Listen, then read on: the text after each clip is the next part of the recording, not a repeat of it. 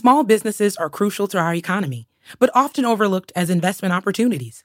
Mainvest wants to change that. Discover how you can invest with impact and receive quarterly returns. Get $20 toward your first investment when you sign up at mainvest.com/podcast. Mainvest is a licensed funding portal that offers investments under regulation crowdfunding and not a broker-dealer or investment advisor. Mainvest does not provide any investment legal, tax, or accounting advice. All of the investment opportunities on Mainvest contain risk. Investors should not invest more than they can afford to lose. Well, hello, friends. All right, let's do it. Today's guest is an amazing guest, a really special guest. That's right. That is Geoffrey Klein on episode 25. That's right. We're already to episode 25. Yeah, let's do it. All right. So Geoffrey is a TEDx speaker, and also we're going to talk about visual storytelling as he teaches us how to tell visual stories. It's going to be amazing. So life's about stories and telling your story and how you can use that to leverage your career and just do life in general. So don't forget to subscribe to the podcast, and let's go. Ladies and gentlemen, the Kids in the Room podcast. Kids in the Room podcast. That's right. That's right. Brought to you by Move Faces. Check it out. Let's go. All right. Hey guys, welcome to the Kids in the Room podcast. Today we've got Geoffrey Klein on the show. Geoffrey, what's going on?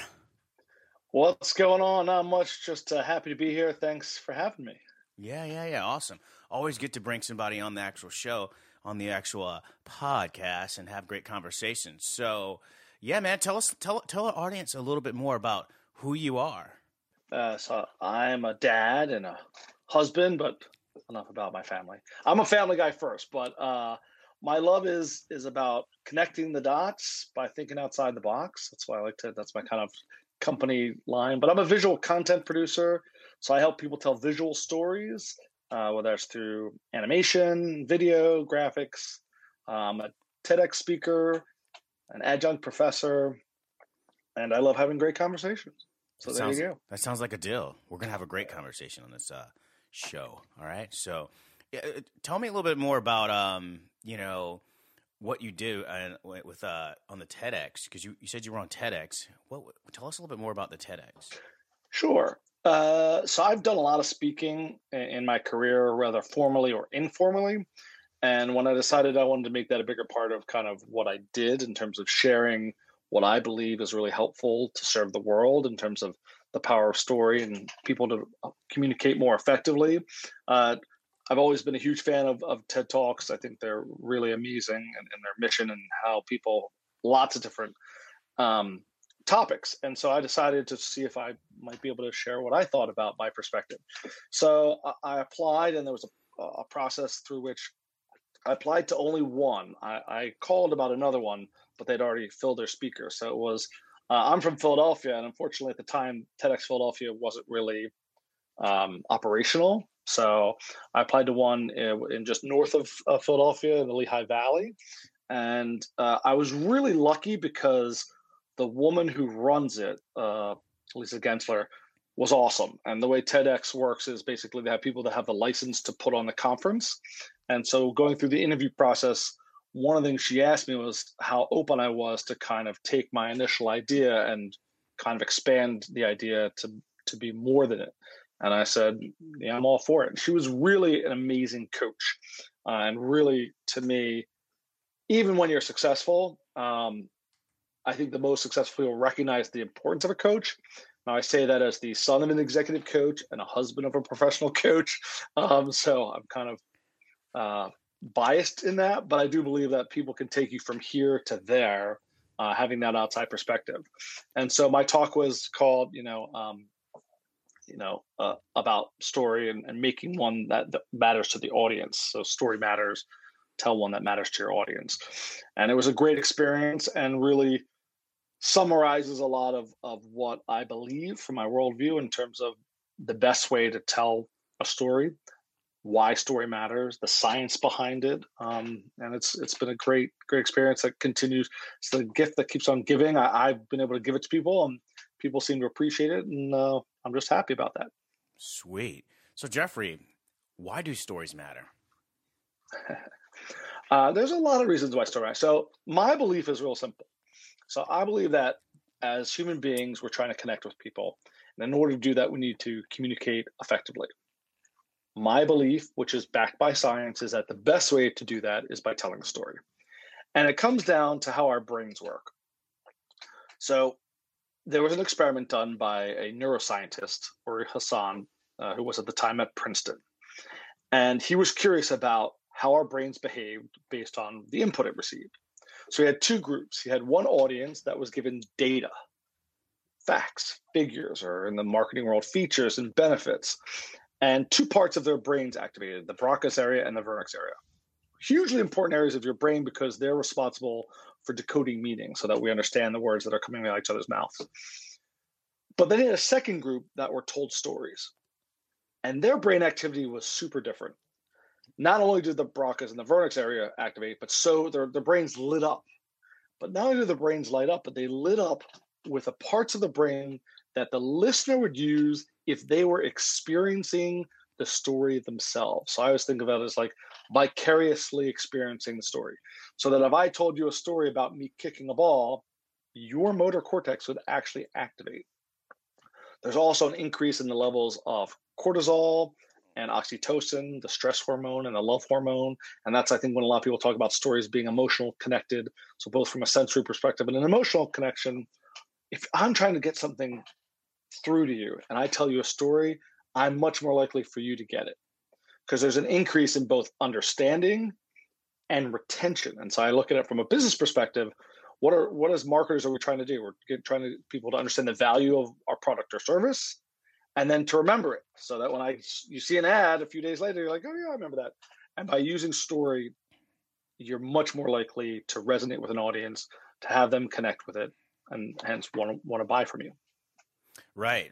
Totally. I get it exactly because you do, when you are telling a story, you are trying to connect, with the other, end user, right? You're really trying to connect and you're really trying to market whatever you're promoting or you're selling or you're trying to express to the world. And so, having that really clean cut story or a well curated story really matters when it comes down to, branding or building a business. It's all about the story. It's all about the story. Every brand has a story, no matter what you want to call it. Yeah, and just to highlight that point, there's a concept they came up with called neural coupling, which is when I said I kick a ball, your motor cortex. So they found that the brain activity of both the speaker and the listener mirror one another. You can look at the brain scans and they actually are mirroring one another. And that's why it's, talk about being on the same page. Your brains are in sync. And that's why it's so powerful as a marketing tool. Now, what do you mean your brains are in sync? Like, how are you getting your brains in sync with the other person? Like, mark me in that. So this neural coupling concept is that when I'm explaining and describing things to you, my brain activity mirrors your brain, or actually your brain activity mirrors my activity, as if you, again, were experiencing what I'm talking about. So I'll give you an example. I like to bake. And if I'm like, a week ago, I was with my son and we decided we're going to bake. We couldn't decide what to bake. We decided to bake chocolate chip cookies. And, you could smell the chocolate chips. And then we put them in the oven. And when 10 minutes later, we opened the oven and the aroma of cookies just came out. And it was like, oh, yeah, this is a good batch. While I'm telling you that story, your olfactory, your flavor senses are activating. So you weren't there in the kitchen with me while we were baking, but your brain is acting as if you were. So you're actually experiencing the story that I had already experienced. And by me telling that to you, you're connecting with me because your brain is saying, oh my God, the smell of fresh baked cookies. And your brain activity is acting as if it was experiencing it in that moment. Wow, that's interesting. So your brain is acting as if it's experiencing it. I mean that makes sense. Like when somebody's telling a story, if the story is really vivid and well thought out, we feel like we're actually a part of it. We're walking with that person. So a person who can tell a really good story can really get that vision, across to the end user or the people, right? I think that really matters. Well, I'll tell you, my favorite part of this kind of concept is, so you'll tell, if you have a really good story and you'll share it with your friend and then who you see at a party or something. And what sometimes happens is a few weeks later, a month later, you'll see that friend and that friend has incorporated your story to the point that they now retell it to you forgetting that it was your story. They've appropriated it and incorporated it as their own story. That's pretty much, the goal. If you're not telling my story as if it were your own, that's a good story that you want to tell to others. No, wait a minute. Now, are you saying that somebody's actually telling a story back to you that you told them? Yes. See, I have they forget who told them the story. They just remember the story was so good that they want to retell it. And so they've forgotten that you were the person who told it to them. So they're retelling it to you. And you're like, yeah, I told you that story a few weeks ago. Is that what that is? That shit drives me crazy. That drives me crazy. I always tell stories, and then I sometimes reflect and think maybe it's certain people who do it. Because it's certain people where I tell a story, they'll come back and regurgitate that out to me. And I'm like, hey, man, or a person. That's my story. That's my. I just fucking told you that. Well, I think you should take it as a big compliment. See? I really think, because what's happening is, so the problem is your story is so compelling that they're retelling it as if it were their own. They're not doing it consciously to try and steal your story. See, and they're doing it because it's a good story. Okay, so by the way, that's thanks for solving that fucking problem, because I really feel like it's a pet peeve of mine. I'm like, hey, don't come. I get the same thing with ideas. There's ideas that come out, right? And then like I'll tell someone an idea, and I'll tell it in a the way that I feel that needs to get it across. I like to get vivid with it, and then they'll come back and I had this idea, and I'm like, hey, fucker, that's my fucking idea. I told you that. What do you mean? So I'm not recommending that it's okay for people to steal your ideas. Let me be clear about that. As a trained lawyer, and copyright's really important to me, trademark's important. But in the context of people wanting to share your story or your idea, it proves the strength of that story or idea, that they've gotten to the point where they've connected with it. I mean, that's what you're trying to do when you tell a story, trying to get people to connect. Well, they've connected with it on such a level, a subconscious level, that they're now, sharing it back to you. I'm sure it can be a little annoying, but I think if you recognize that's because I told a really good story, that they loved it so much that they wanted to, they've incorporated it unconsciously. Well, Geoffrey, I think that's amazing, because like for me, I'm always taking it as a point to where it's like, hey, they're repeating the same exact thing that I already told them, and it's driving me fucking crazy. It feels like a recorder just replaying things over and over again. I'm like, hey, wait a minute. Yeah, and I think the reason people find it frustrating is because then you think they're not listening to you when you're telling the story. Because you're like, if you didn't listen when I was telling you a story, and now you're telling it, you don't remember that I told you the story. And yes, you want people to remember it's your story. But the silver lining of that experience is they are remembering that story well enough and liking the story well enough that they want to make it their own. So I think that there is value in that.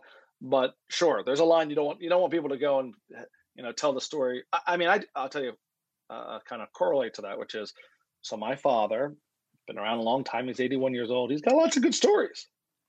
I've appropriated some. I've appropriated some of those stories as my own. Okay. But I guess it's the intention behind how you're using that story. I mean, Geoffrey, I agree, but there's this problem. There's a problem. And my problem is, I feel like it's plagiarism. You're stealing my shit. You're taking my stuff, and then you're acting like it's yours. Stop. So what I would recommend is that I'm not promoting plagiarism in any form at all, unless it's from my father. Like I take his story. I think it's within the family. It's verbal plagiarism, by the way. Pardon? Verbal plagiarism. Yeah, verbal plagiarism. We're making. I don't recommend that, and I think it's really important as someone who works in marketing and who's trained as a lawyer that you give credit to the right people. So I'm a big proponent of that. So let me be clear. I'm just explaining part of the reason why some people may do that, because there's a difference between someone loving a story and telling it back to you, and someone who listens to your story and then intentionally decides, I'm going to steal that story. I'm going to make it my own story, and I'm not going to give him credit. But Geoffrey, so I think that there's a distinction to be made. Okay, fine, Geoffrey, fine. But, big buts. I'm saying, listen here. I get it. I'm listening to you. It makes sense. Sounds great. I'm on it. I'm sold. But my problem is, they are, I feel like it's from certain people.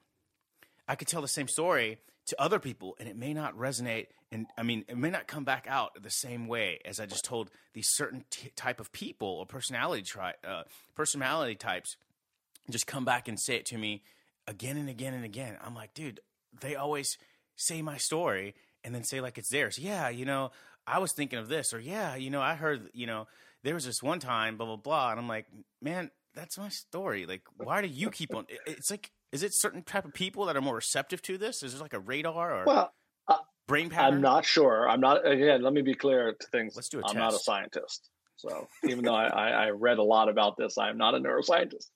And I think the distinction is the integrity of those individuals. So if you have people who are doing it or telling their stories to try and make money or telling those stories to look good to other people, that's not right. And I don't condone that. If it's innocent enough and you're like, dude, that's my story. I'm like, oh yeah. I forgot you told me that story. Like that's the distinction about what is the reality of their intention and their integrity about sharing that story. Because I don't think you should steal people's ideas. I have lots of stories that I don't want people stealing my stories. 100%. That's part of my intellectual property. But it's just a fact that our brains are hearing these stories, are resonating with them, and in some instances will retell them.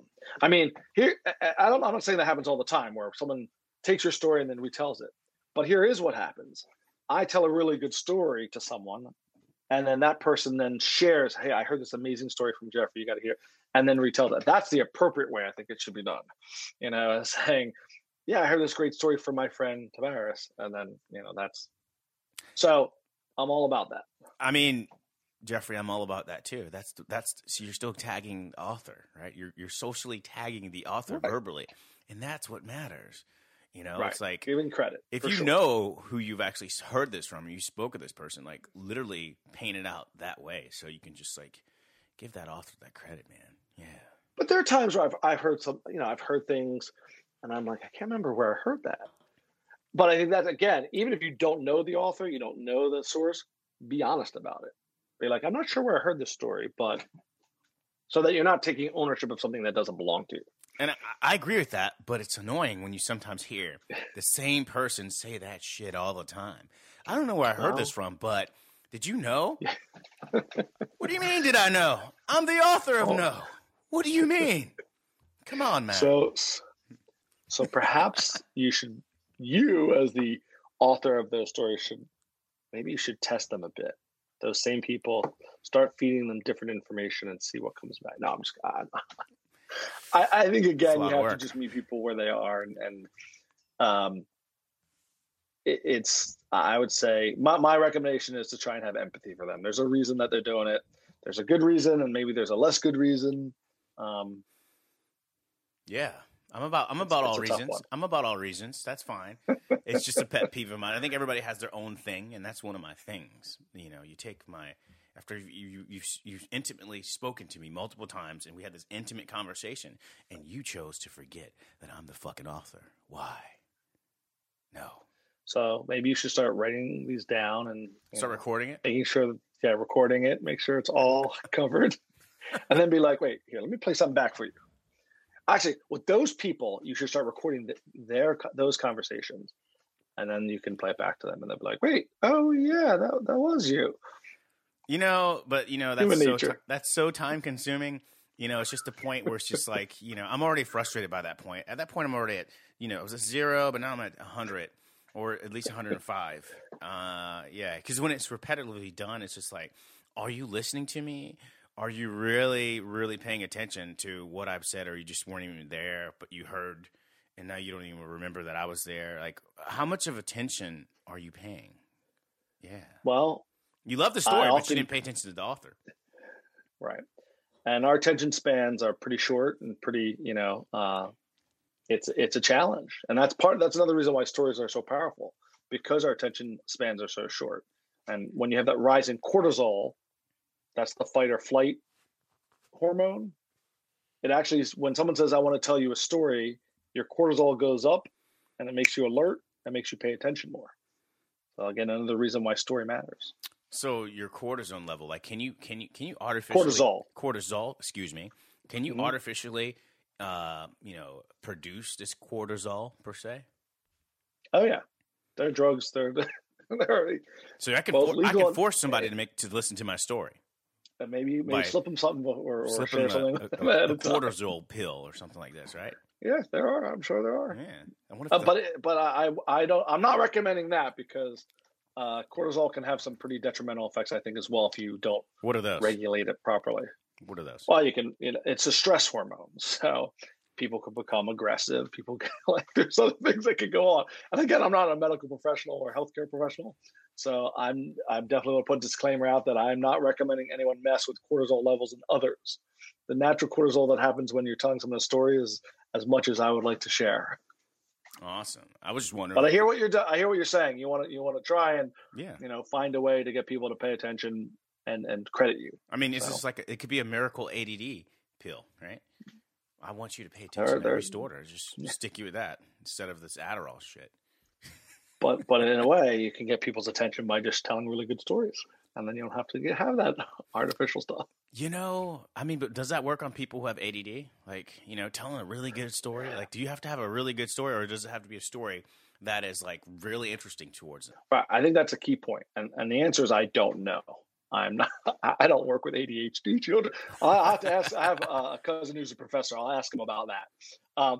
But I think there is a really important takeaway with what you just said, which is when you're telling stories and you want people to pay attention, you need to make sure that you remember the 11th commandment.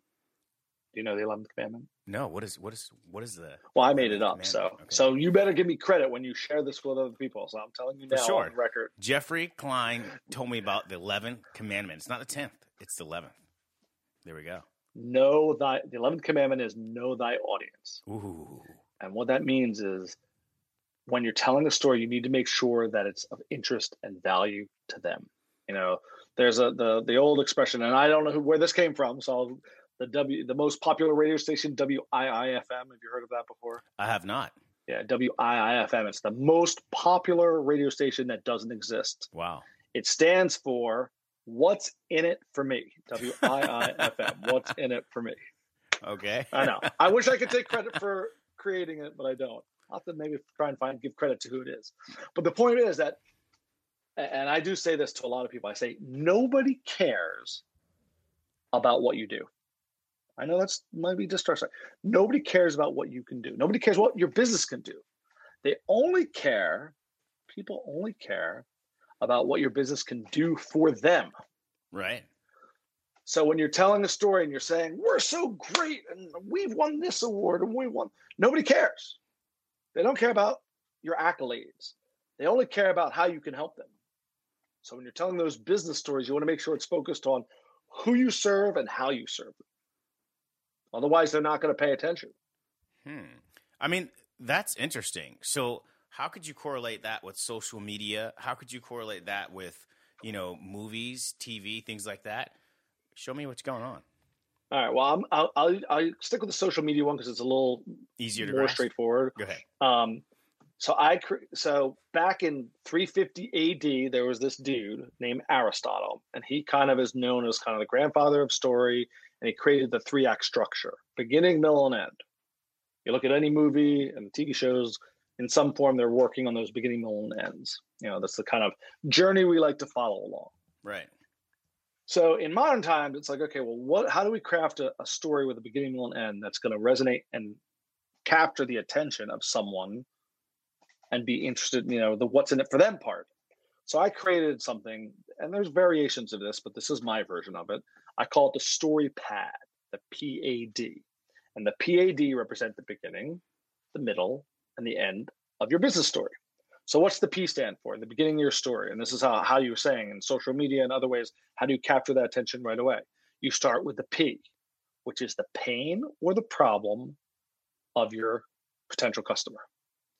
So I'll give you an example. Let's say I use the example of, you got a dent in your car. So the commercial starts, you got a little, fender bender, wanting to patch up your, make it look good because you got a date.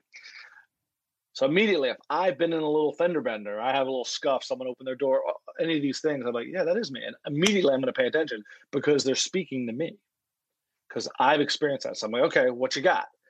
And you get to the A, the middle of the story, which is the answer. You have the problem and the answer. The answer is the product or service that helps solve whatever it is that's wrong. So, hey, have you been in a fender bender? Come to our auto body shop to help fix it. We've got, experts at buffing out and blah, blah, blah. And that's where a lot of businesses stop. They say, here's a problem, here's the answer. But the D to me is critical and is what separates good versus great stories. So you have the problem and you have the answer. And then what's the D, the end of the story? The D is the difference that it makes in your or your business. So if you think about it, you start the story. Have you been in a fender bender? There's your problem. Yes, I've been in a fender bender. Don't worry, we can fix it. Klein's autos can come and scratch. Great. And now you'll be able to go on that date and impress, your friends with how, or your wife will be happy because she hasn't seen the den, or fill in the blank of how does that impact? Because by sharing the impact, that's where you're going to connect with people on that other level of like, not only are you solving the problem, but you're sharing with them the impact it's going to have on them. And that's, I believe in keeping things simple. So there's a way on social media where you can you start with a question or you explain, here's Bob, he's had this issue, or here's Jane, she's had that issue. You start there because when you speak about that problem or pain that a customer has, they're going to pay attention because they're experiencing something bad and they want to fix it. And then you come and fix it. As opposed to what some people says, we're the best auto shop in the tri-state area or whatever it may be.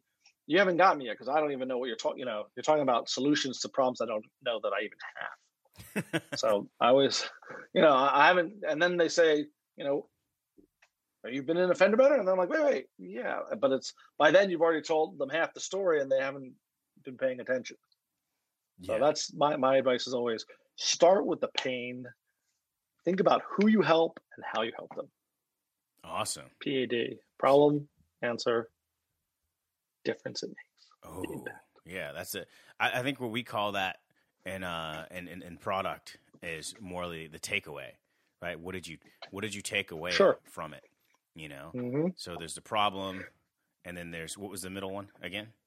The answer. You think of the middle is your product or service that fixes the problem. So you're saying it's the PAD. So it's the problem, the PAD, the answer, the difference. The difference. Oh. Yeah, a lot of people, I've heard other people describe what's the transformation, the change? You have a problem, the product then helps you, and then you've changed in some positive way. Let me explain how that's the difference or the impact that you have by engaging in that business. Mm-hmm. Yeah, I think there's like a what is it? I think there's a hold on. There's a let me see I'm trying to think of how it is. I should know this. I should know this already by hand. But there's also what do you call it? It's called the in product design. There's a thing called the STAR method, which is basically called the situation, the task, the action, and the result, which is a similar PAD kind of structure, except you're adding more of you're separating the problem to more of a situation, and then kind of a task is kind of like broken down, but it has a similar essence. Yeah. Again, as I said, this is my version. There are other versions that exist.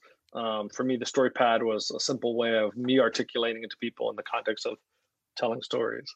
But yeah, but I think the takeaway from this is make sure you're focused on your audience, know thy audience. Yeah, because if you don't know, no matter what story you're telling, if you don't know your audience, connect with the audience, it's a waste of time. Right. I mean, because you have this thing where who are you?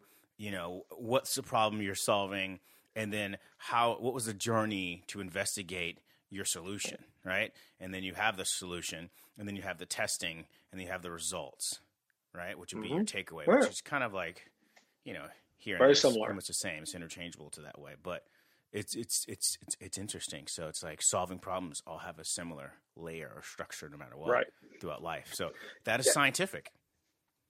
There's a scientific basis to it. Yes. If you think Yes. about experiments, they have a hypothesis, and then they have they test it, and then they have the results. So Right.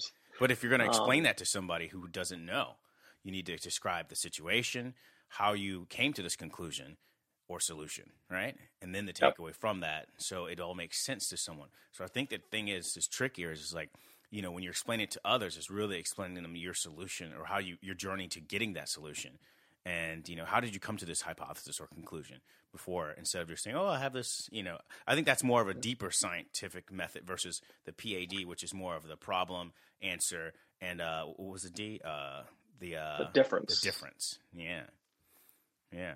Yeah. And I think, again, it's in terms of how complex you get. I always think you start simple and then you layer in those elements that are going to make it, because I also think that the story that you tell depends on where someone is in the journey.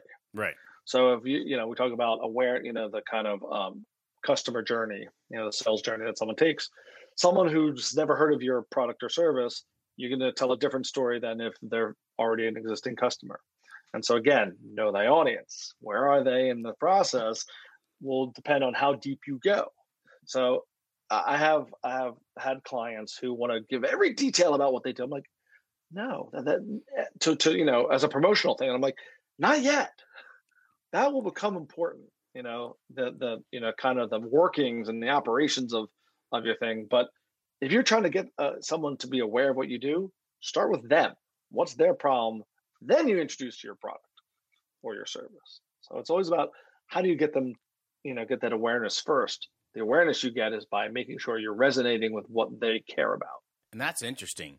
Sometimes when you're like, spraying and praying, throughout, for example, your product, your podcast, or whatever, your show, or whatever you're pushing out there to the world, it's like you have a wide variance of an audience, right? So it's like, they could, and these all could be possibly, your audience in general, right? But it's like, how do you put together or convey a message that spreads or kind of permeates every single individual, or as much as possible as you can when you're doing it through your social group? It's very hard and not recommended. So I would say that, best practices in terms of marketing is not to try to be everything to everybody. It's too hard and expensive to do it. Now, the beauty of something like social media is that you don't need to. When you think about the old paradigm of marketing, which was more of a broadcast, you're on TV and, radio, and you don't know who your audience is. You have some, but you don't have the granular information you have now with social. And the thing is that, again, you want to know your audience as well as you can. There's a guy, Bob Bentz. So see, I'm giving credit now. He's a digital marketer. He wrote a book with a concept. It was called Relevance Raises Response, which I love the concept. So that if you are looking not just for a car, but you're looking for an electric car that is made in America, all of a sudden your audience is pretty tight. Therefore, your messaging can be tighter, and therefore it's more relevant, and therefore it's going to raise that response. If I'm talking to you as this customer who wants these specific things, and I'm talking straight to you, it ends up making it much more likely that you're going to engage than if you're just someone who's looking for a car. It's going to make it, if I'm trying to market to people who are looking for a car as opposed to someone who's looking for an electric car made in the US, it's going to be much easier to target those people and therefore craft my message, my story, to resonate with those people and what they care about. So it's always, when I meet people and I say, what do you do? And they tell me, and I'm like, oh, and who's your audience? And they say, everybody. It may be everybody, but that is not a marketing strategy I recommend, to try and market to everybody. It's too hard. Yeah, you can't literally market to everyone in an actual sense, because not everyone's going to like what you're pushing out. Not everyone's going to like you. Let's be honest. Everybody's not going to like you. It's okay.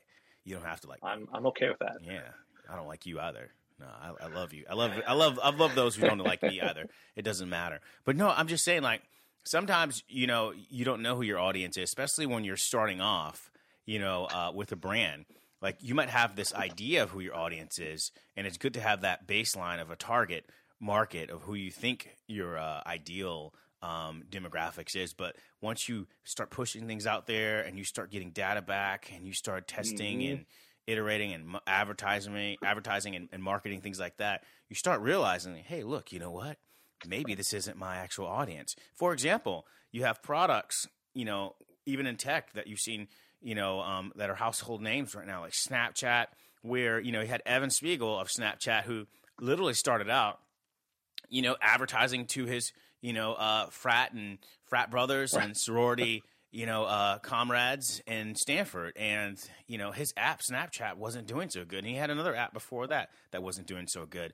And if it wasn't for the fact that he literally went to his mother, as the story goes, and told her about the actual app, and then she, introduced it or told her his nieces or whatever, or cousins or whatever, about the actual app. And then one of the cousins went to school and started using it as a note passing app where it would just disappear. Right.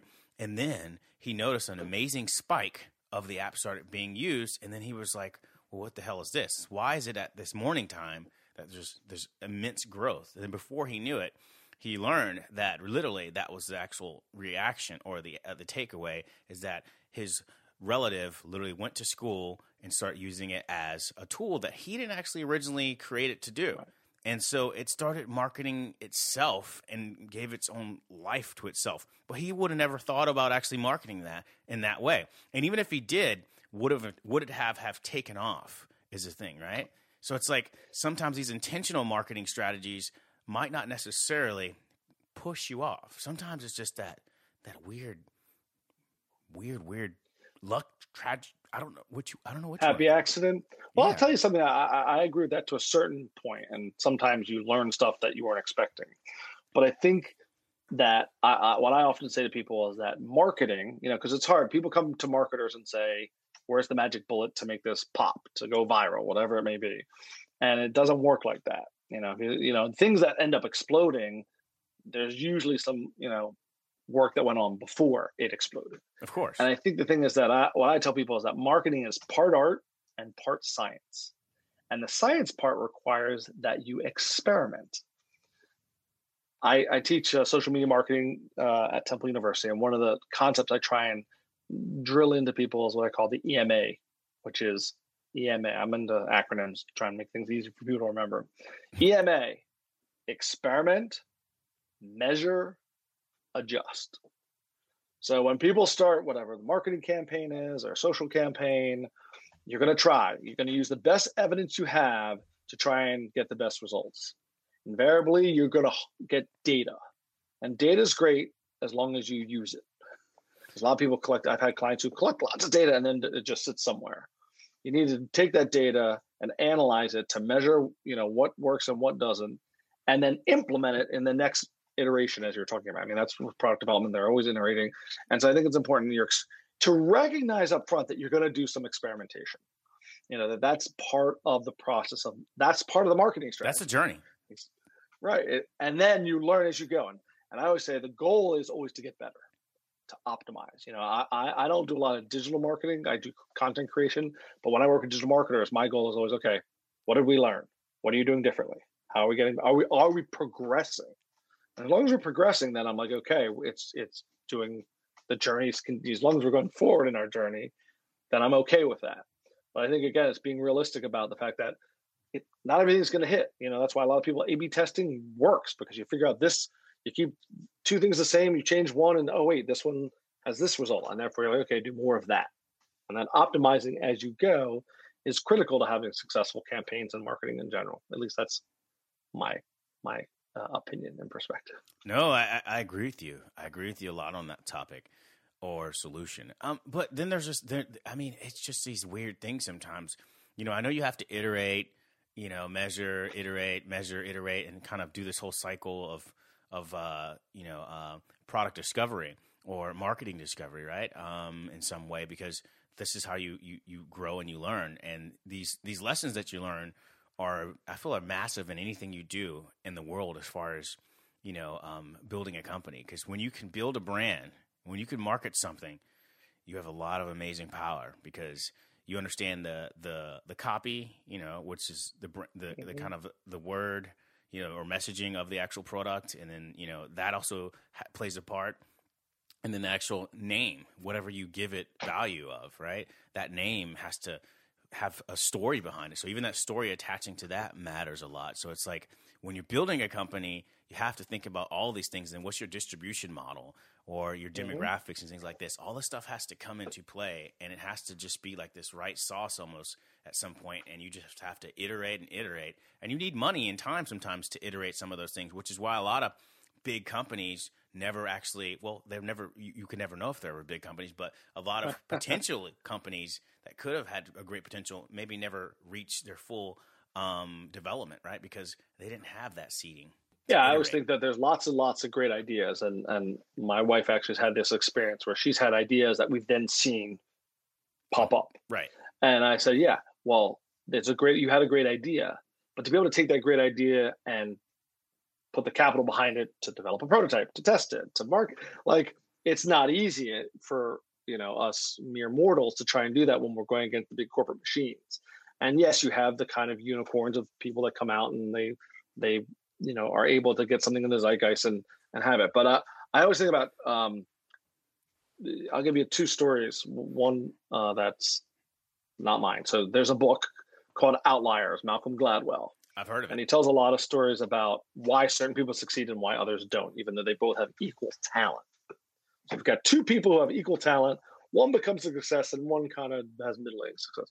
And he had this concept of the 10,000 hours to become an expert. And he's saying, so that the reason someone becomes a success who's talented and someone who doesn't become a success is because of the difference in the work. And there's an element of luck, being in the right place at the right time. He talks about Microsoft, and Bill Gates. Bill Gates is a genius. There's no question about it. But he was in a place where he lived, where his parents, he had access to early computing that 99.9% of the population didn't. And he took advantage of it. So it was both the circumstance and then the ability to leverage and take advantage of it. And so you might have a great idea.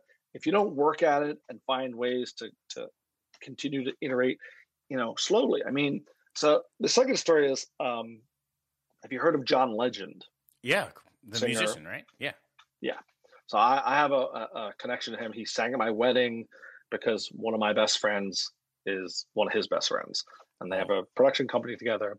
That is awesome. But I remember I went to see him play at one point, and he tells us the story of his success, because a lot of people look at him and think, oh my God, John Legend became an overnight success.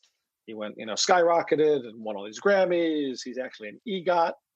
You know what an EGOT is? No, explain. What is an EGOT? So there are only 16 of them ever. An EGOT is a label for someone who's won an Emmy, a Grammy, an Oscar, and a Tony, EGOT, an EGOT. Wow. Only 16 people have ever done it, and John Legend is one of them. Guess he's a legend. He is a legend. But one of the things he said was, so he was, he went to Penn, which is where my friend Jackson met him. Penn State, yeah. And he actually, after he graduated, he, went to Boston Consulting Group and was a consultant. And he worked on his music, and he was doing gigs, and he was writing music for others, and he would meet the right. And so his joke was he was a 9-year overnight success. So that everyone seems to think that someone became an overnight success, but they aren't aware of all the hard work and time that went in before they popped. John Legend, super talented guy. How come it took him 9 years before he got a manager? He got a record deal? Like, it doesn't always just happen. It happened because he put in all. He's one of the hardest working people I've ever met. And he's also one of the most talented people I've ever met. And you need both of those things to be a superstar. But I think to be a success, you need to have a threshold of talent or surround yourself with those that are talented in what you want to do. And you got to put in the work. I mean, you got to put in the work. These, Evan Spiegel, you talked about Snapchat. Yes, it popped because of circumstances, that happy accident. But if he didn't put in work from that moment of pop to make it what it became, it might never have become. So just because something happens, that levels you up, doesn't mean you're going to stay there or keep going unless you're smart enough to put in the time, to put in the effort, to surround yourself with the right people. So it's a lot. There are a lot of ingredients in the recipe for success. And sometimes I think people on the outside looking in only focus on one or two, and then they either get discouraged or think, I can't do it. I think it takes a lot of different stuff. And that's why there are lots of business books and otherwise ways to keep at it. And one of the, I'm sorry, before I forget, I think one of the ingredients that's really important in all of this is what some people call passion, or, your why. Simon Sinek, Start With Why, is great TEDx. If you haven't seen it, he wrote a book called Start With Why. Companies that are successful understand why they do what they do. We buy from people who buy the why, not the what. And so any business that's going to be successful has to understand why they're doing it, because that's what people buy into. Right. I mean, that's a part of the story. And it's also about passion and drive, which are, soft skills and things like that. It's imperative to do that. I mean, I agree with you. I think it's obvious that, the writing's on the wall and, the experience and a lot of these, companies and brands and stuff like that have done these things. It's been this trial and tribulations that they've kind of just kept on going. That passion and endurance has kind of led them to, the success land. But then I see, especially here being in Silicon Valley and then also growing up in the music industry and the entertainment industry and things like that, it's like I've seen it where you can have all this passion and drive. And like I said, a part of that recipe, called life may fucking happen. I mean, someone may die, somebody might overdose, somebody might not have the right manager, they might not be connected to the right person, or just sometimes somebody might just shelf you. I mean, John Legend is a legend to, be where he is. And he's also, I would say, as you would say, a blessed person to be able to have that position where he is. I'm not, I wouldn't disassociate, his talent, but at some point, just to be able to begin to write for somebody, you have to have a connection or end to be able to write for someone. You just can't write for somebody. So he had to make that bridge, and he had to have that luck. There's so many different key components within that story and that journey to where it led to him being to who he is. I agree 100%, but I'm going to share a distinction. The difference between dumb luck and what I call smart luck. Dumb luck is when you're walking down the street, you look down, there's $10, you pick it up, you put in your pocket. That's just dumb luck. Smart luck is, you want to be an actor? Take some acting lessons. The point is that, I agree with you. You can't control the circumstances that may or may not come along the way, but you can do things to put yourself in a position to be successful. And so there are people who just have that dumb luck and become a superstar or become a huge success for one reason or another. But for, again, most of us mere mortals, you have to work at something to be successful. John Legend probably started talking to a lot of people, and eventually maybe he got an in. But it didn't just happen, oh, my uncle happens to know, Alicia Keys or, Lauryn Hill. And no, it's because he was working the rooms. He was gigging. So I think a lot of us look at these success stories and go, well, they just were lucky or they knew the right people. And that is true. That gives you a huge advantage if, your uncle's a producer or your, aunt is, a writer already. But those people work it, and those that don't have it create it by continually to go at it. The other thing is that it's not, the recipe for success is not an exact science. So it's not like you do like the story path. You go A, B, C, and then you become successful. There are a lot of variables, as you said, and there are a lot of different advantages. And you see lots of people who have disadvantages that rise above. And so there's no secret sauce. There's no secret formula. But there are some best practices. And that's why I talk about smart luck. You want to be successful in something? Start learning how to do it. Start networking. I wanted to work in the entertainment industry. I loved movies, and I was like, and I didn't know anybody. Didn't know one person. But what I started to do was be intentional. So I would say to people, say, what do you want to do? And this is, I've just come out of college. I said, I want to work in the film industry. And they, oh, that's really hard. That was what most people said. The response is, oh, that's really hard. And I was like, yeah, well, that's what I want to do. Or that's what I'm going to do, I started to say. And what happened is eventually that was the language, the intention. I would meet someone and say, they're like, what do you want to do? I'm like, I want to work in the film industry. I'm like, oh, I know an agent.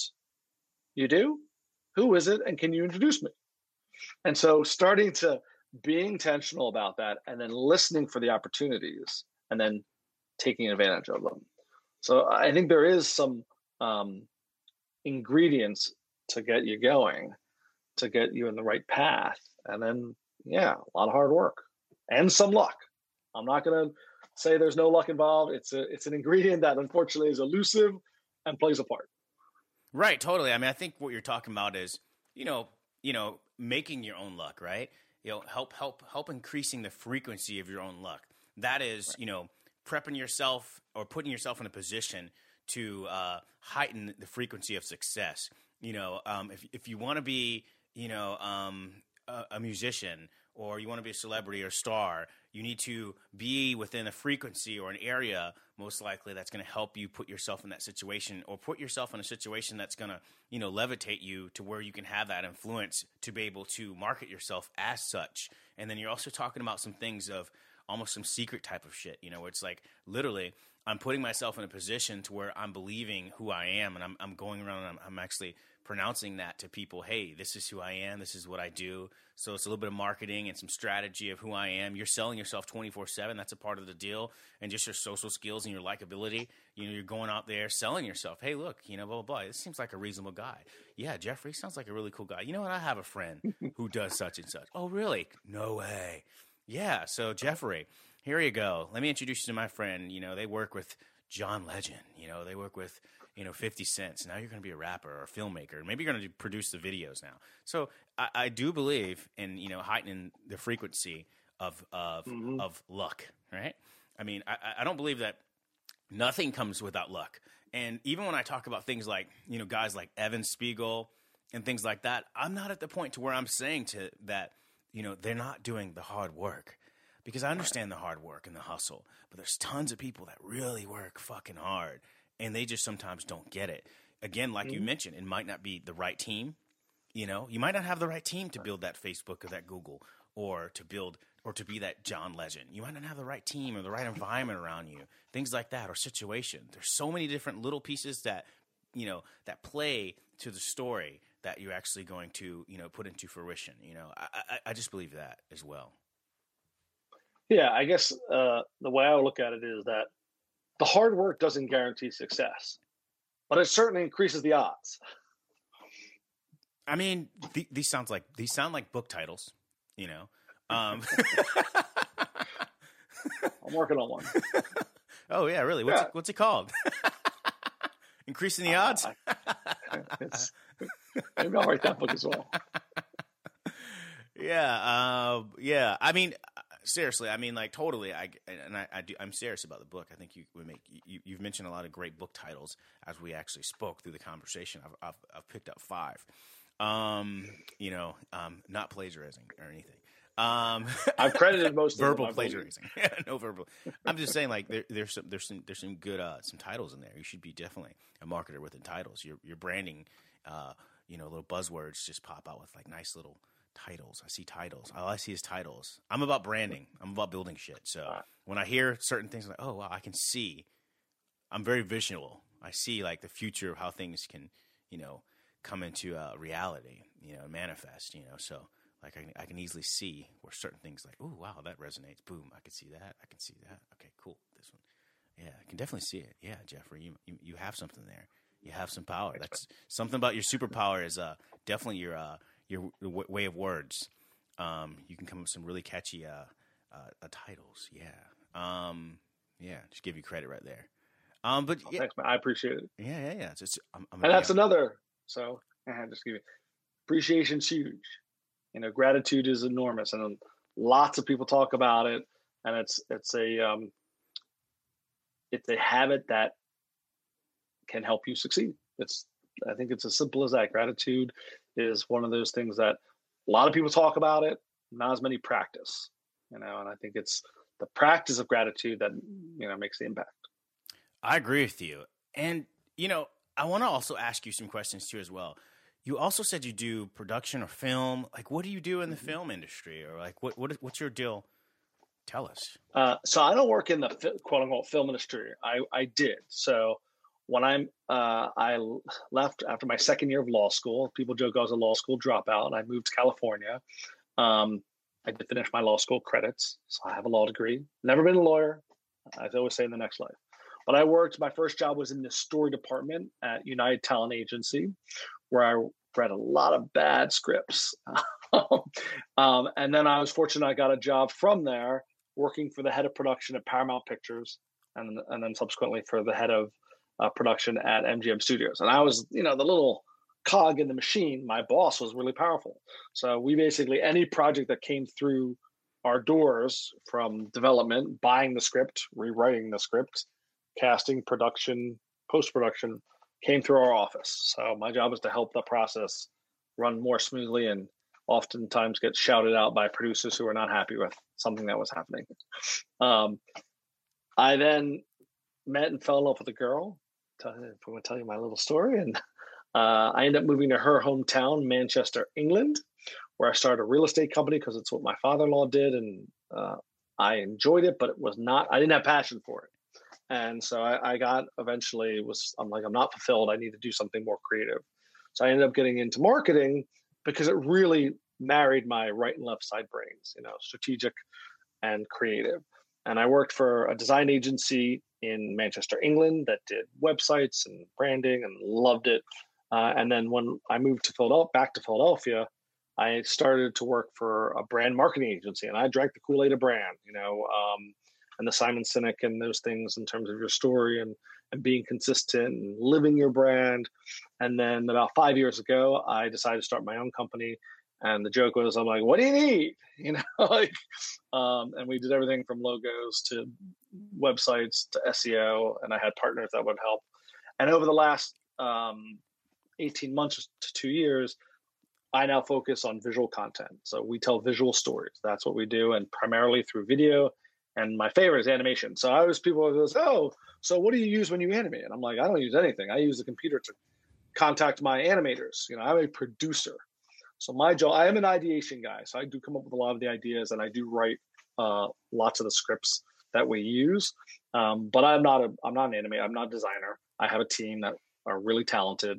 And my job is to work. I always look at myself as an interpreter between my business client and my creative team. So the business client doesn't quite understand the creative process, and my creative team doesn't always understand the nuances of business. And it's my job to communicate between the two, to figure out what it is, the objective that the client wants, and then try and deliver it through the creative process. And I love it. And so I produce corporate animation, business animations, explainer videos, those kinds of things, brand videos. And it's a lot of fun. Wow. Kind of like the old Twitter explanation videos. What is Twitter and things like that. Yeah. I remember 100%. those. I've actually done, 2 of those myself. Speaking of what I always tell people about, there are tools out there that you can use to create animations. And I would say yes. And unless that's, you really put a lot of time and energy in it, I can create you an animation. It will take me twice as long and be half as good. Or I can have people who are really good at it, up the quality and make sure it's awesome. Yeah, what I would always do is I would just go ahead and I would write the script. I would envision the script, what the brand is, and I would just write it over and over again. Then once I had the script, I already had the vision of how the voice would sound, if it was going to be a British voice or if it was going to be a New York voice or whatever voice, a female voice. I already knew what that was going to be like. And I would look for that person, on Fiverr or something like that with that certain voice. And then I would already have the script already written. I already visualize exactly how it would be, and who would be what and what kind of people, and I'd have like this whole theme already panned out, and then I would just tell them, hey, look, it's going to be like this. There's going to be these kids, and there's going to be these people, and they're going to be playing on the phone, and then they're going to be like, hey, what's going on? What are you doing? Oh, I'm using HeyChat, and this app does this, and it does this, and da-da-da. Oh, wow, really? Well, now you can do this, and now such and such learned about this, and he learned about his friend who rode a bike, and he learned about such and such, and now he's telling a visual story. Wow, now you can do this on this app called HeyChat, et cetera. So it just sound really, nice and energetic, but then also fun and to get people intrigued. And, I really kicked ass in those, but I just, it's not something that I never wanted to build a company doing so. It's just a talent, a storytelling talent. I'm a creator, right? And I feel all people are creators, but some people just have more creative juice. I would echo that. I consider myself, I worked out of WeWork for a while, and Nice. I had a shirt that said creator on it, and I wore it with pride, because even though I'm not the one who's creating the cell, I'm creating stuff. Something wasn't there. I come up with an idea.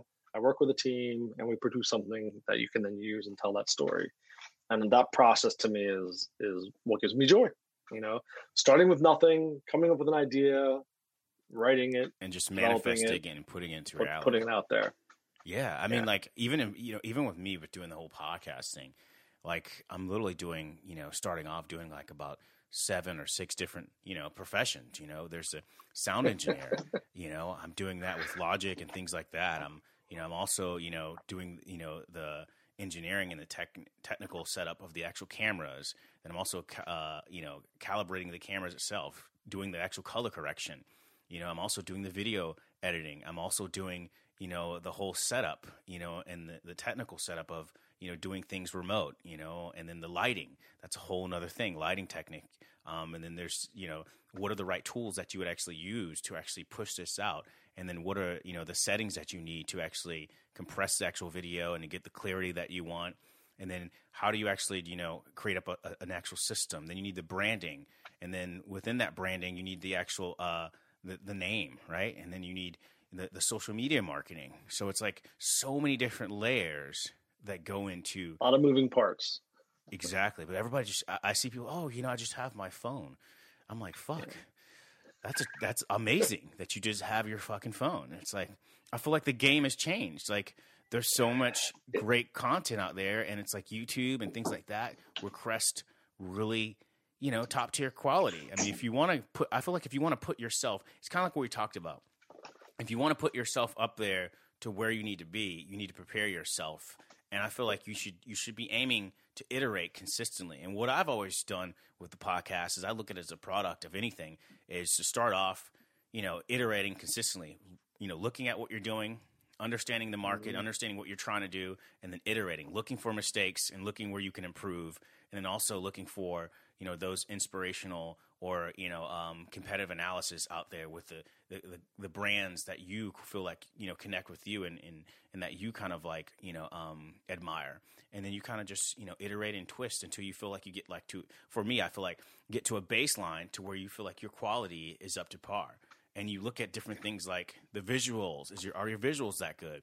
Your conversation, anything that may entail a great conversation or podcast or show in general, and then kind of like mark each one off. What number do I think I'm at? And for me, I kind of always want to be at least 90% on each tier, right? And until I'm there, I don't feel comfortable. When I first got into this, I was like, the conversation point wasn't there. I was using a lot of and and yeah. Just weird little ad libs and just uncomfortableness on the camera. It was a bunch of different things. But you were saying something. Well, I was going to share. So I have a podcast of which I'm doing season 5. I batch them 9 episodes each. And if I look at the last episodes compared to the first couple episodes, there's no question I've gotten better, because practice, you get better at things. The more conversations you have, you understand what works and what doesn't work. You learn better how to promote it better, and there are all these different things that by putting the time and putting in the effort, you get better at it. And as a lifelong learner, I'm always going to strive to be better. And I'm always going to strive to raise the bar and push myself. At the same time, there's a concept that I really believe in, which is what I call imperfect action. So I think there are some people who don't create because they want everything to be so picture perfect that it stops them. And, it's, perfection is the enemy of the done. Not my quote. I know we're really important about giving credit, so I'm not sure who said it, but it wasn't me. I'm just curating the content.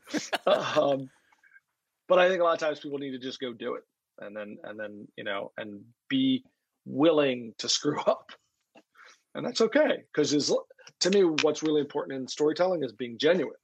So if you're, whether even if it's just your iPhone and you're being genuine about it and being vulnerable, that's going to resonate with people. And so I think that's an important piece of getting things done. I mean, that resonates with me. And it's funny because, I don't know, years ago, I had this dream, of myself. And it was literally weird. I had a dream of myself. I never had a dream of myself, first of all. It was really, I don't know if that's egotistical or what, but it was really odd. I had a dream of myself. I was in complete darkness, complete blackness of space. And then there was just like a little light coming towards me. And the closer the light got to me, it was my face, but like perfect. Everything was nice and young. No scratch, no scar, no nothing was on my face. Everything was perfect. Teeth were perfect. Everything was perfect. And just told myself, hey, you need to create this. You need to move to California. And you need to do these things. And, at the end of the dream, it said, hey, I know, this, I know you, and I know this, I know you think this is a dream, but there's one thing important that I need you to do when you wake up. And this is the most important thing out of everything I told you. You have to promise me that you just start. Just start. No matter what you remember, just start. And I woke up sweating. Like, what the fuck? And I went and told my roommate, I was like, dude, I just had this fucking wicked dream. Like a Stoner fucking movie, right? I was like, dude, I just had this and I don't do weed, I don't do shit like that, but not disrespecting anybody who does that, but I don't. So I was just like, but just like a Stoner video, I was like, dude, what the fuck? I had this dream, I was in myself, and like, it was crazy, man, it was so spooky, and I told myself just to start, so now I'm just like starting. It said it knew me and said I just need to start. So it's just like, that was the most weirdest, vivid dream I've ever had in my freaking life, and it's reality, that dream changed my whole fucking life. Weird, right? Are you a Star Wars fan? I am a Star Wars lover, yes. So when you were telling that story, it just reminded me of Luke Skywalker fighting Darth Vader, the dream he had where he's fighting Darth Vader, and then he takes off the mask and it's him. Oh, shit. That's creepy. Yeah. I get it. So there's also parallels there. I get a correlation of that one. He saw himself. You need to know. Yeah, you got to know yourself before you can go and fight your enemies, as it were. Sometimes the enemy you have to fight is yourself. That's deep. Yeah. But George Lucas, just to give credit to, I didn't do Star Wars. Of course. I mean, maybe you did. I mean, unless he plagiarized, I mean, no. I mean, I get it, but like, even just to me, I guess what I'm saying is like, that dream changed even my trajectory in life, because now I just always, ever since then, it's like awoken this thing like, hey, don't fucking procrastinate, don't think about it, just start. So now I've just like led my life with just fucking starting. Instead of thinking about it, just start and figure the shit out on the way. Just keep on building blocks. Like you Reid Hoffman of LinkedIn, jumping off of a building and assembling a plane while you're falling down is how I've led my, my life. And so people say, hey man, how'd you do this? And how'd you get this? And I'm like, dude, I just fucking start. I just start and I just analyze it and I just keep on iterating consistently until I get better. I look for key identifiers and see where I feel weaknesses are, and I try to embrace them, and then also push my strengths as I'm going. And I just keep on going. Just got to keep going. I love it. Yeah. So I was reminded. You said you were awakened. So there's a Star movie called The Force Awakens. So that's what happened to you. Oh, just bring it all back to Star Wars. I think the Force woke me up. I mean, which is irony. I always make a joke to people, "Hey, may the Force be with you." So, hey. I started doing that about like 2 or 3 years ago, just because I was watching one of these Star Wars movies. Like, hey, may the Force be with you. Because I know not everybody believes in, God. Not everybody believes in the same thing. So I just say, just to be more balanced, may the Force. Just so I'm not. I think the reason that movies resonate with so many people is because the concept is appealing. There's lots of versions of the Force that people have names and labels for, but I think the idea is that whatever you may believe in yourself, and that's kind of the universe. Having that courage and being awakened to whatever your strengths are. Or does the universe reward you for taking that risk or being yourself? Maybe the universe rewards you for creating. It's something I believe. I believe the universe rewards you for creating, but it doesn't come without trials and tribulations or friction or adversity. At first, I feel like the universe has this major struggle point when you try to change who you are. The universe feels like it's trying to correct itself. Like, hey, wait, Geoffrey belongs here. What the fuck are you doing? No. Go back. Right. Geoffrey, you're fucking up. Geoffrey, back up. You belong over here. And you feel like this major friction. You're like, and it's that friction that makes you want to give up. It's that friction that makes you want to give up. But if you keep on tapping at it and tapping, eventually the universe just says, hey, wait a minute. All right, Geoffrey, fuck, dude, you belong here. Just get over here now. We put you in the wrong section.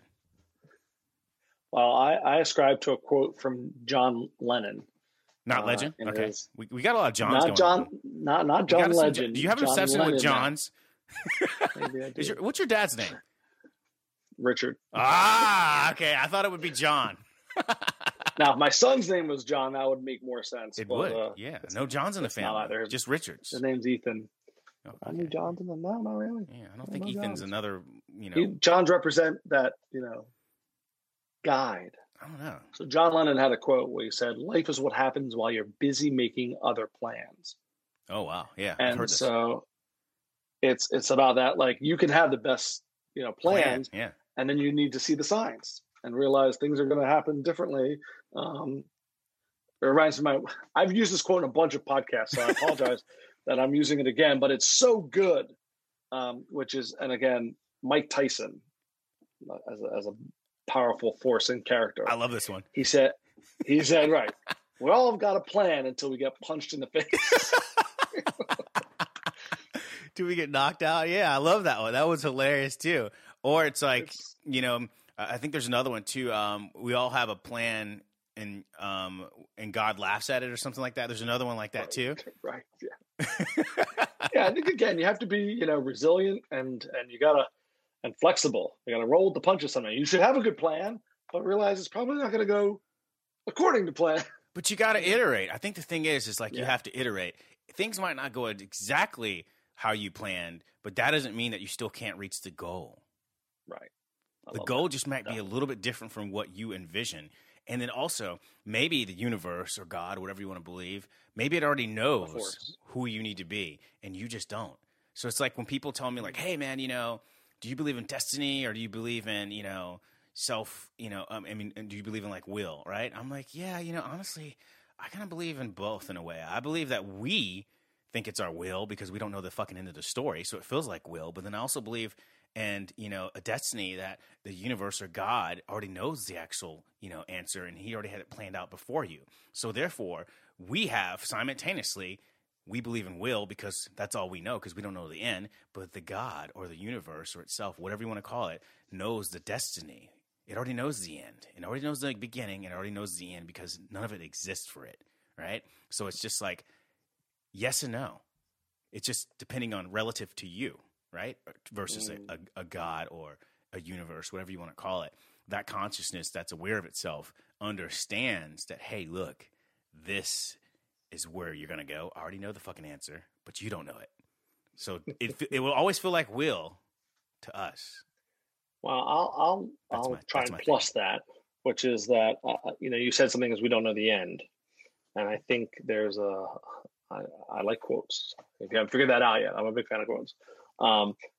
But it's a concept, which is the journey is the destination.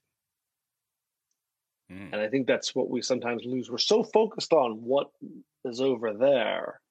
And I'm not saying we shouldn't have goals, but we need to make sure we're also embracing the journey. I mean, is the journey, I feel like you're right, because the journey is about, it's about the lesson, right? You have a job or a mission, right? And then you also have a lesson in life. That's they kind of like correspond, or they kind of connect, or with each other in some way. They overlap, right, per se. And what I mean by that is, like, I believe everybody has their mission / job, but then they also have their own lesson, which is independent in a way. But on that journey and mission and job, you actually learn a lesson. And if you don't learn that lesson, then that's not a part of your.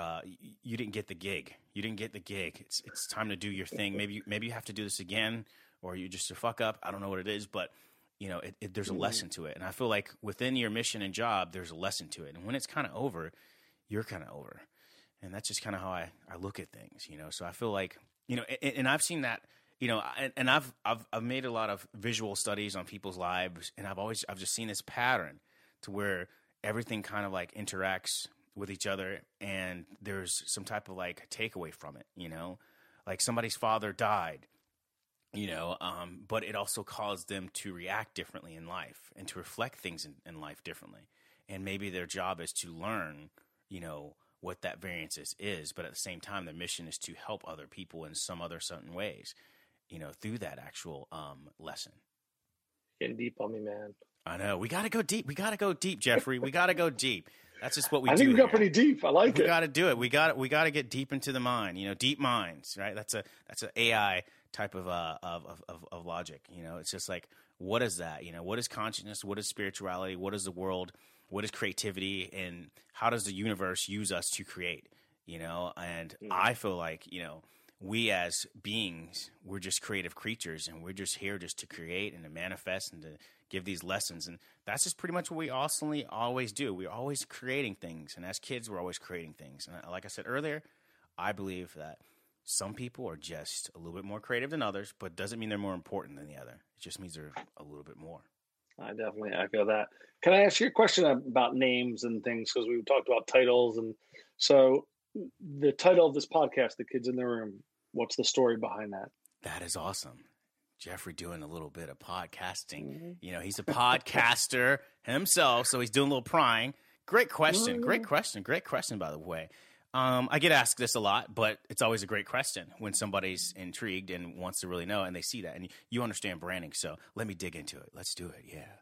So for me, the whole vibe of The Kids in the Room is, when I was, and I think it's not just me. It's not just me. I feel like everybody, when we were kids, we were just curious.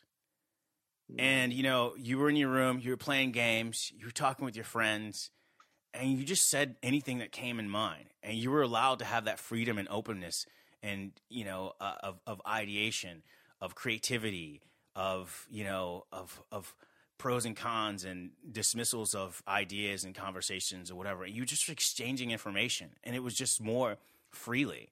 Right? And you just learn from each other, whether you were talking about a guitar and, the riffs that you were learning, you were just like, you were talking about music and artists, John Legend, just all of these great things that you might just want to come up with. It was just this random conversation that just ended up getting somewhere that you didn't think it would be. And I loved that, I love that in general. And I think I missed that. And I think people miss that. I think people resonate towards that because we've all done that. We've all sat around since the beginning of time with campfires and just told these stories and just trade information. This is how we communicate. This is how ideas happen, is we just sit around and we start conversating naturally, and we start talking about, oh, yeah, well, what about this? And did you see this? Or what do you think about this person? Or what did you think about this? And we're creating things when we're exchanging information. Our minds, like you were talking about these stories, our minds are just like, we're intrigued by these great storytellers. And I just feel like, when you're in that room, you're just really just like, you're more honest. You're more honest and you're more vulnerable and you're more humble. And there's just like, I don't know, this transparency that I feel that happens when you're just kids in the room versus being adults in the room, because you're always trying to politically correct yourself. You don't want to say the bad words because you might get killed from the sponsors. You're just, you're just hypercritical towards yourself. And it's just like, that doesn't allow you to be honest, and that doesn't allow others to grow. And I think those conversations are always just so fucking fun. Yeah. I love it.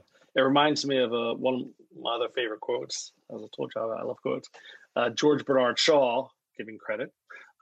He had a quote where he said, "We don't stop playing because we grow old. We grow old because we stop playing." There you go. And kids in the room. That's the kids in the room. That is definitely it. It is that innocence, man. And so for me, that's exactly why do I do the podcast? I want that innocence back, and I just want to get people relaxed to have these conversations. And this can inspire, educate, and create openness for people that listen to the actual podcast. I think people miss these things. These are natural things I feel that us humans do, which is why people listen to podcasts in general. But my take on it is a different type of vibe. Educate and inspire and, create that openness. Love it. There you go. That's it. Guys, Yeah, man, but I definitely dig it, man. I dig it. It's been great having you on the actual podcast. I think we've learned some pretty awesome shit, some awesome conversations, some inspirational conversations. I definitely have to have you back on again another time, and we can pick up some new shit and talk about some interesting things that we've, I don't know, experienced through life. And maybe you might have one of these books Thank you so much for having me. Appreciate it. Yeah, anytime. But, I need you to write this quote book.